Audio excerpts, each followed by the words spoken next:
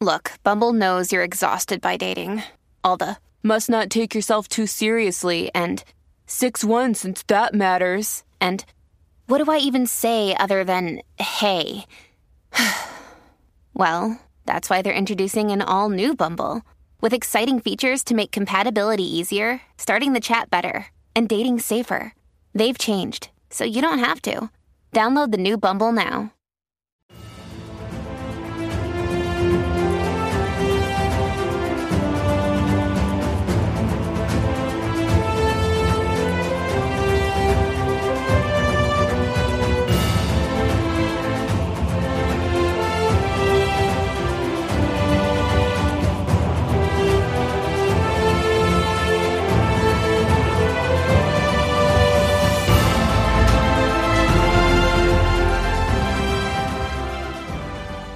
Welcome back, everyone, to part 3 of our interview with author David Beers as we covered the story, Immunity for Murder.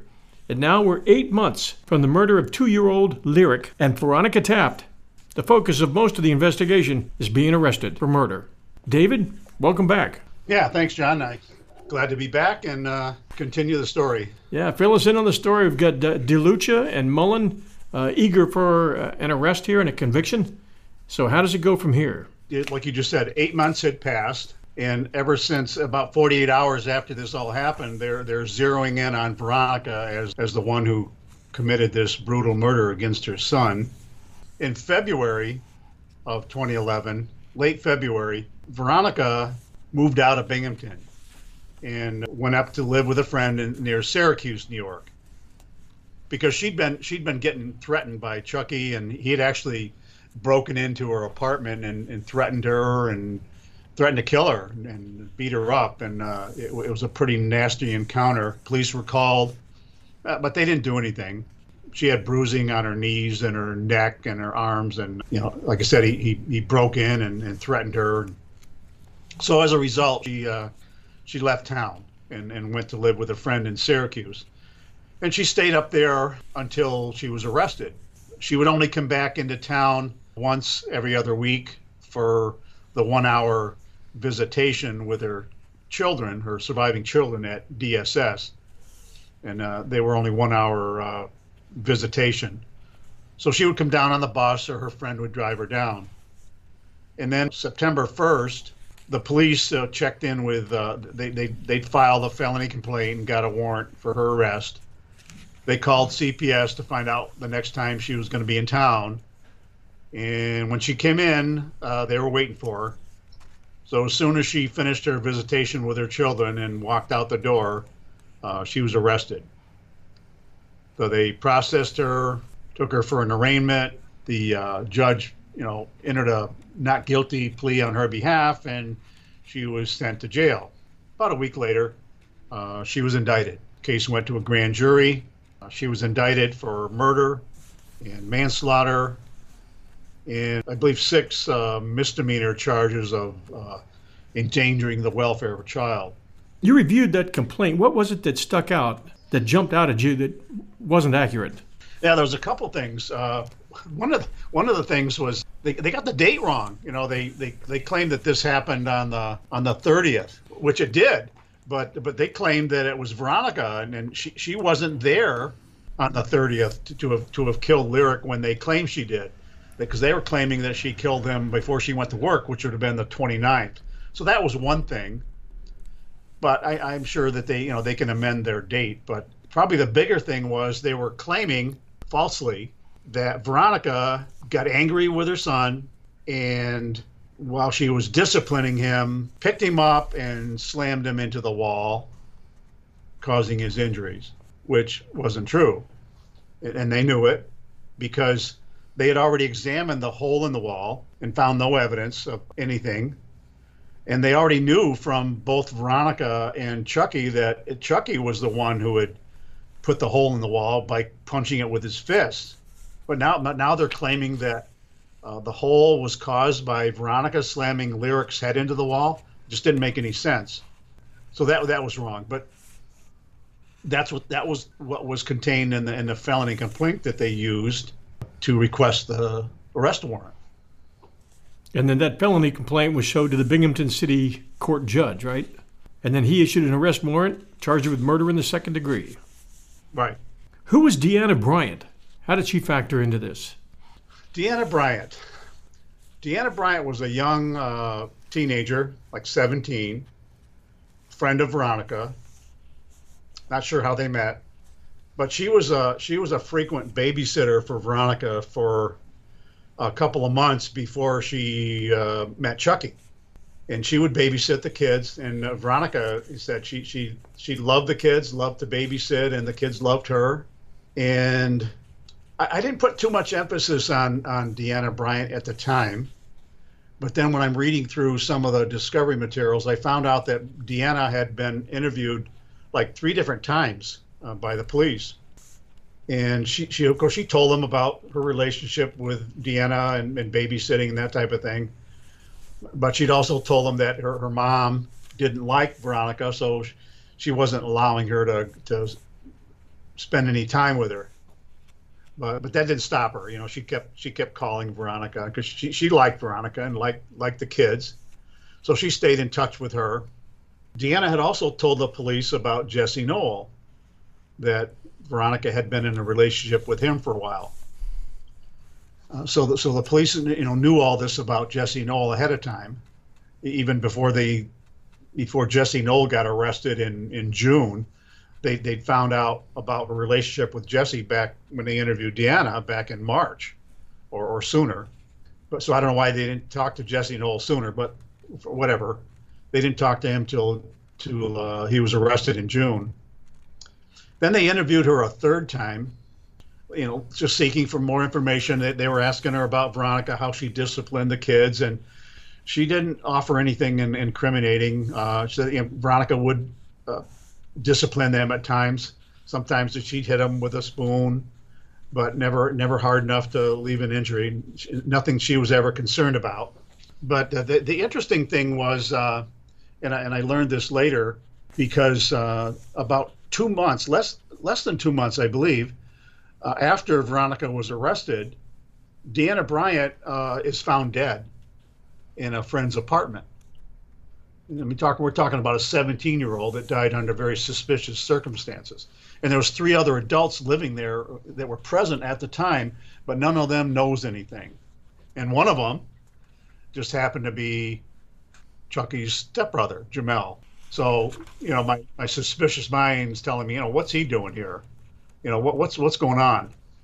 So, but because Deanna Bryant was a possible witness in the Veronica's case, we received some discovery material from the police about Deanna Bryant's death investigation.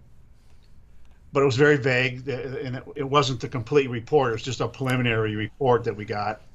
But it was interesting, some of the things that were in there, and who was present, and how she was found. And they didn't find any other than some marijuana residue. There was no evidence of any drug use, no drug paraphernalia. Deanna was a kind of a troubled child, according to her mother. She was a runaway. She'd been assigned a probation officer because she had a PINS petition against her, a person in need of supervision. And she had just finished rehab for alcohol use, but she'd been released early to go back to college. So her death was very suspicious. And the police report, like I said, was very vague. But one of the interesting things was there was another man there, in addition to Jamel. His name was Shaquan Williams, I think it was. So I said, who's this guy? Why is he there? Because these guys are quite a bit older than Deanna. And why are they there? And it turns out they're both drug dealers. And then, of course, Jamel being there was real suspicious. And I found out later from a reliable source that he was actually a suspect in Deanna's death, but that he'd been granted immunity because they needed him to testify against Veronica. So it was rather kind of a bizarre story.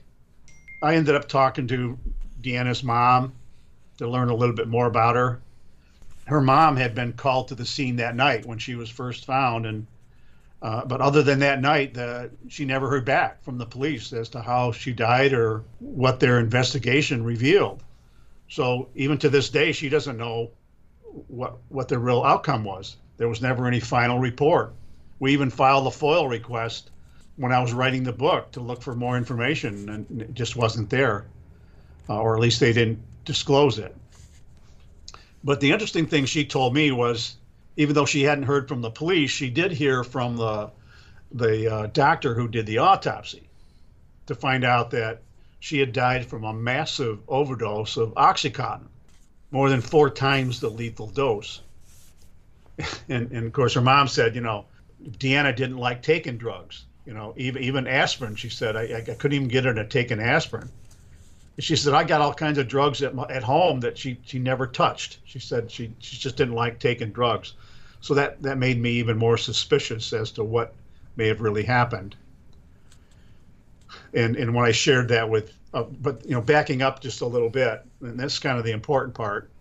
Shortly after Veronica moved to Syracuse, she got a call from Deanna and said that she had something very important to tell her, but didn't want to talk about it on the phone.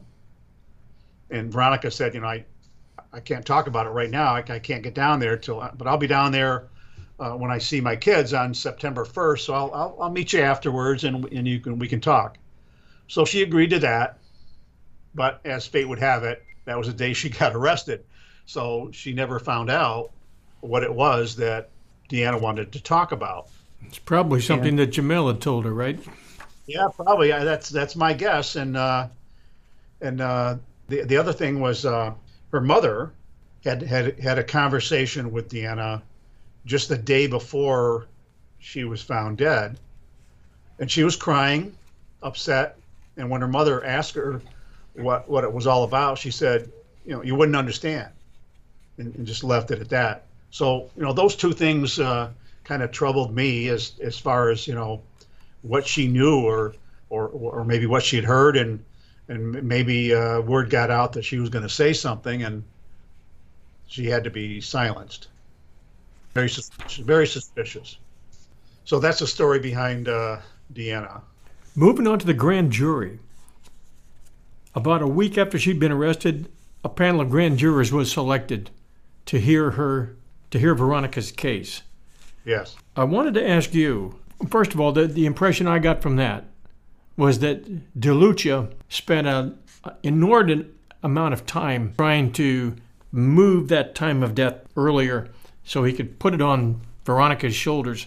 That seemed to be not only critical for the grand jury, but critical for the eventual trial and everything else. It was one of those factors that the prosecutors worked so hard, in fact, putting pressure on the Dr. Turgeon, who provided the results of the autopsy, to actually basically deny his professional experience and admit that, yes, it's possible that it could have occurred 8 hours before we thought it did.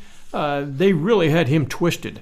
That seems to be a lot of the effort put on by the prosecutors to try and move that date earlier was really, again, a shame and, again, a huge injustice done there. Yeah, but that's how it works, right? I wanted to ask you not only about that, but I wanted to ask you what isn't allowed.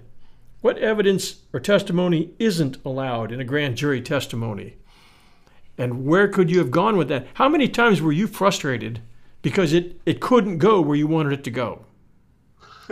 Well, that happened a lot. I mean, the prosecution has a lot of leeway, and then the defense, for the defense, sometimes it's an uphill battle trying to get something in.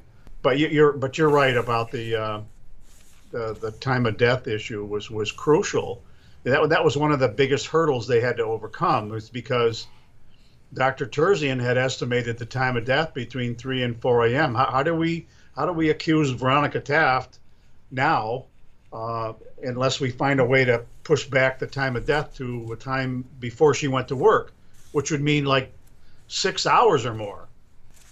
So yeah, that's exactly that was exactly his strategy, and he walked through that with Dr. Turgeon, who pretty much gave him what he wanted, and the bizarre thing that about his testimony, John, was his willingness to make a decision based on assumptions or possibilities. And there was two things about the possibility that really jumped out at me. One was, he admitted or testified that it was one of them was it was within the realm of possibility, and the other one he was questioned about by DeLucia, and he agreed to it that it was within the bounds of possibility. And so what does that mean?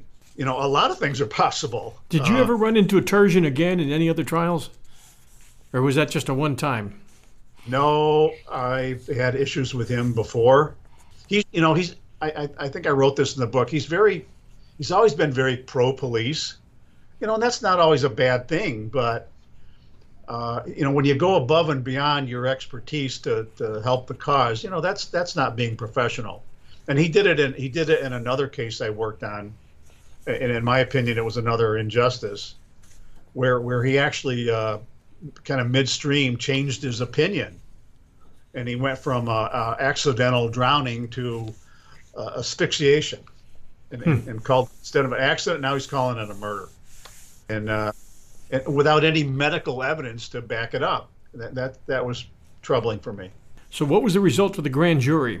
Well, after all the testimony was in, and they called the Cry ladies and Dr. Terzian and the investigators, and in the end, they indicted her for murder, manslaughter, and all of those separate incidents of endangering the welfare of a child, which was getting the grand jury to believe the Cry ladies, without any evidence to the contrary regarding their unfounded reports.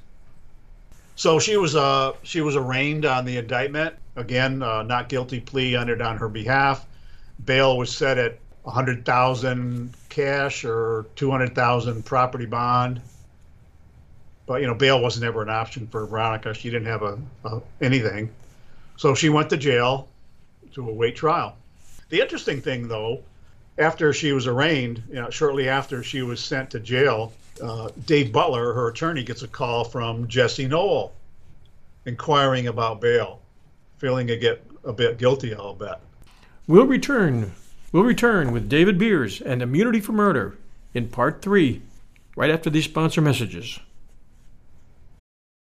Wyndham Hotels and Resorts makes travel possible for all. Whether it's the long haulers looking for a great cup of coffee, a roomier rest for the on-a-whim road trippers, or a place to make summer memories with the whole family. No matter who you are, where you're going, or why, with 24 trusted brands to choose from like La Quinta, Days Inn, and Super 8, your Wyndham is waiting. Get the lowest price at WyndhamHotels.com. Restrictions apply. Visit website for more details. So now the defense of Veronica begins, David. And what was your situation and involvement here? And in the days, weeks that followed the grand jury, you were to spend painstaking hours getting up to speed on every aspect of the case. Explain exactly how you put that together as defense, and what were your most satisfying moments, and what was the most frustrating part of that? Most of them were frustrating, but there were some satisfying moments. So my first involvement started shortly after Veronica was arrested, because her attorney started getting the discovery material and going through it, and he recognized some problems right away, many of which we've already discussed. So he called me. I'd worked with him before. We had a good working relationship, and he said, "Hey, I need your help." So I agreed to take the case, and he started making copies of all the material for me to go through, and I did all that. And ordinarily, I think I wrote in the book, one of the first places you usually start is with the accused, but here I kind of wanted to see what some of the other players would say first. So I reached out to some of those others, including her mom. She was a good source of information, and going back to you talked about Veronica's demeanor, what it would be like if she had done this, would it be recognized as her behavior being any different by her co-workers or people that knew her? So in that regard, I talked to Hope Taft, her mom, and because she had talked to Veronica that night. Veronica had called her from work, and she said, she said, I know Veronica pretty well, and she said, I didn't notice anything unusual at all. She said, if something had been wrong, I would have known. And her best friend said the same thing, Chelsea Snyder, lifelong friend of hers. She had talked to her that night as well. And she said the same thing. I've known Veronica all my life. I know all the kids. I was present during their birth. I've been to her house. I know how she interacts with her kids. If she'd done something like this, I would have known something was wrong. So that was kind of reassuring for me and reaffirming that she had nothing to do with this. Hope was taken directly to Binghamton Police Department headquarters, right? Rather than the hospital? Yeah, she was. I mean, initially they were going to take her over to the hospital to be with Veronica, but then they just suddenly shifted gears and went right to the station because they needed her help with the kids. CPS had requested that she come there because she was going to take custody of the children. I interviewed Max Rodriguez, who was the friend of Chucky, one of the ones that he had talked to when he was on the phone in the interrogation room. One of the interesting things I learned from him was that when he left that night, when Chucky left his place that night, he'd been there earlier that day playing video games, which was their kind of their routine. But when he left there that day to go over to Veronica's to babysit, just before he left, he said, I, for obvious reasons, I wouldn't tell the police this, but just so you know, I gave him 10 bags of heroin, and he was going to sell them for me, and I have no idea where they are. So I said, well, what'd he say? All he said was, the police probably got him. But the police didn't get him. There was nothing on their evidence log. So that probably explained why Chucky, even though he had been told before he was released that day not to go back to Veronica's apartment because it was a crime scene and it's off limits. But what does he do? He goes over there and waits outside until the police were done. And then he goes up and there was still a patrol officer there at the scene, and she consults with the other investigators, and the next thing you know, she's turning over the apartment to him. And it wasn't even his apartment. So I think the reason he was so anxious to get back in there was to recover his heroin, wherever he stashed it. Veronica's mother, Hope, turned out to be a very good witness for the defense, did she not? And what happened when you showed her the photographs of the clothing that Lyric had been wearing that morning? And what other insights did she give you based on those photographs? Yeah, Hope was a real good witness, very supportive of her daughter. She's a lot like her daughter, very similar character, very strong-willed, feisty. But anyway, Veronica called her that morning at work. Hope worked as an aide at another hospital, and all she heard was, Lyric was blue, and you need to get her over here right away. So she ran over there as quickly as she could, but by the time she got there, Veronica had just left to go to the hospital. So she's there talking to Chucky a little bit. He's not saying much. And then she introduces herself to the police, tells her who she is, and offers to help with the other kids. So they take her upstairs, and she goes through the house looking for clothes and other things the kids are going to need. And then they take her over to the station. And of course, they're telling, she's hearing all kinds of bad things, that whoever did this, was kicking him around like a soccer ball. And he'd been beaten before, so she was pretty disturbed about what had happened. But later, I interviewed Hope probably 3 times, and at some point I actually took the pictures, the police pictures of Lyric's clothing, and showed them to her, and she recognized the clothing, and I said, this is what Lyric was found in that morning, and followed up with, Would Veronica ever put her kids to bed in street clothes? She said, "Nah, never." She said, "Yeah, maybe a T-shirt in the summertime, but never street clothes." I said, "Okay." So I said, "What were the other kids wearing that morning?" And she said, "They were in their pajamas. That's why I needed to find some other clothes for them." So that kind of reaffirmed to me that the whole issue regarding what Lyric was wearing was just overlooked. That would have been a real good question for Veronica or Chucky to know what Lyric was wearing that night before she left to work, but that just never came up. Then when I talked to Veronica about that, like I mentioned earlier, she had no memory of what he was wearing that morning. All she saw was the injuries and he's not breathing and he's cold, so she couldn't remember. But later she said he would have been in his pajamas. I know I put him in pajamas. They're always in their pajamas. But now the pajamas are missing because she asked her mother if she'd ever found Lyric's pajamas when she was looking for the other kids' clothes. She said no. And she never found Haveen's pink Barbie comforter either. So that started to resonate with me that something's wrong here. These missing items could very well explain, or at least help explain, what may have happened. Hope was also very useful in pointing out Veronica's neighbors and why they were at her throat so much, and what they had. She knew all the details about the problems Veronica was having with some of her so-called friends and neighbors. Some of them were stealing from her, stealing her rent money and her MP3 player, and one of them got caught shoplifting, and Veronica covered for her so she wouldn't get in trouble. So she had nothing good to say about them, and she said they were nothing but trouble, and so she knew all about the false allegations. She talked to CPS before. So, and when I questioned Veronica about all of those things, she elaborated even further about the problems she was having with these other women. And she said, CPS came out and they told me that it was malicious, it was vindictive, and these incidents were deemed not credible. And she said they drug tested me and I never tested positive. So all of the allegations that they'd filed, none of them were ever substantiated.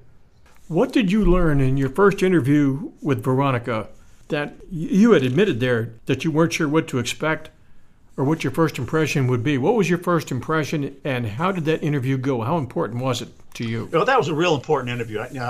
I started to work on her case like in October of 2011. But I didn't interview Veronica till the springtime at the jail. She knew I was coming. She just didn't know when. But yeah, I didn't know what my first impression would be. I mean, I'd watched her in her videotaped interviews, and so I had a pretty good idea, what she looked like and that type of thing, type of character. But I was actually impressed with her. She'd been in jail for, I think, 8 months. Yeah, she'd probably been in jail in 8 months. So she'd had a lot of time to think about what had happened, and she just kind of opened up and told me everything. She asked a lot of good questions and answered all of my questions spontaneously, looked me right in the eye. Yeah, I was impressed how intelligent she really was, because she was asking a lot of good questions. It was a real good interview.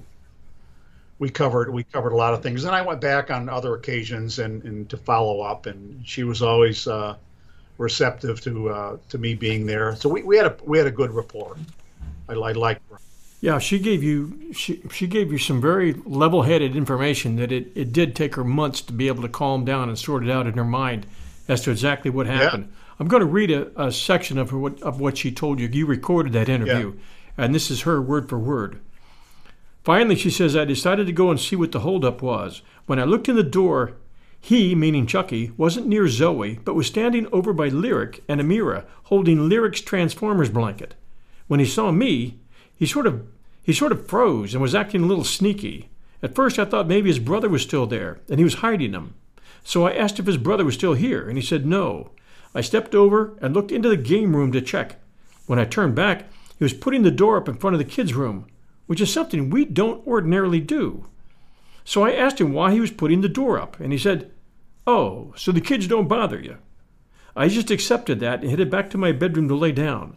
He came in right after me and stood there and made this big sigh, as if he was about to say something, but didn't. He then came over and started rubbing my shoulders. That was strange, too. But again, I was so tired, I didn't pay much attention and just rolled over and fell asleep. I'm not even sure how long I slept, but when I woke up, I looked over and he was just lying there staring at the ceiling. I then heard the girls talking in their room, and since he was fully awake, I said, why haven't you let them out? So I started to roll out of bed to go get the kids myself, when all of a sudden, he just flew over me and headed towards the kids' room. And that's detail, the kind of stuff that she could not have provided early on. Exactly. And I made reference to that she was traumatized by what happened, and she actually told me during that first interview that, and she admitted, she says, my mind may not have been in the right place at the time. Yeah, no wonder. And anybody who's familiar with someone who's gone through a traumatic situation would understand that. But she said, now that I've been, because I said to her, I said, you've probably gone over this 1,000 times in your mind. And she said, well, you got that right. And she said, but now I can remember things that I couldn't remember at the time. I told her I wasn't surprised. And so she offered those things that some of those things we've already talked about, like Chucky already being in his his street clothes instead of his sleep clothes. So when she arrived, and not putting up the door over the kids' room, which is something they didn't ordinarily do. And when she was standing there watching the EMTs do CPR, she remembered him trying to rub her shoulder, and she just said to him, get away from me, and because she didn't remember those things at the time. And I'm not surprised, because that's been my experience in other cases where there's been memory loss or confusion because of the trauma. One of the most moving parts of your story here with regard to Veronica was one of your interviews, and we briefly touched on this before regarding the SpongeBob pajamas. Yeah. But you had said to her, do you remember, or can you say for sure what Lyric was wearing before you went to work? And she said, yeah, sure. He was in his PJs, his yellow SpongeBob PJs. All the kids were in their PJs. They're always in their PJs before I go to work. I said, so just to clarify, when you changed his diaper before you went to work, he was already in his pajamas? Definitely, she said, then asked, what's this all about? I said, I'll explain in a moment, but let me ask you this. Did you ever put the kids to bed in their street clothes? She replied, no, never. They always wear their pajamas to bed. Then quickly added, wait a minute. Are you trying to tell me that Lyric wasn't wearing his pajamas? I nodded and then showed her the photos. As soon as she recognized his clothing, she became quiet, and her eyes teared up as she continued staring at the photos. Finally, while shaking her head back and forth slowly, she broke her silence and said, yeah, these are his clothes, but he wasn't wearing these before I went to work. She stopped briefly to wipe away her tears, then added, he was wearing his SpongeBob pajamas, the ones he got for Christmas. He wore them every day. She then turned away as more tears started streaming down her cheeks. As this knowledge, just here it is, she's already been sentenced. She's in jail for life, 25 years to life, if I'm right. And this realizations are just starting to come to her. Yeah. And it's sad. It was moving. Yeah, well, that's just how it happened. I wanted some clarification on that, and she gave it to me. We'll return with part 4, The Appeal, tomorrow night. David, thank you very much for your interview today. Appreciate it. And we're looking forward to the next 2 parts of the story. Yeah, me too. Thanks, John. Listeners, thanks for joining us. Please tell your friends about this. Please do send us a review for 1001 Heroes, Legends, Histories, and Mysteries podcast. Until tomorrow night at 6 p.m. Eastern Time, everyone, stay safe, and we'll be back soon.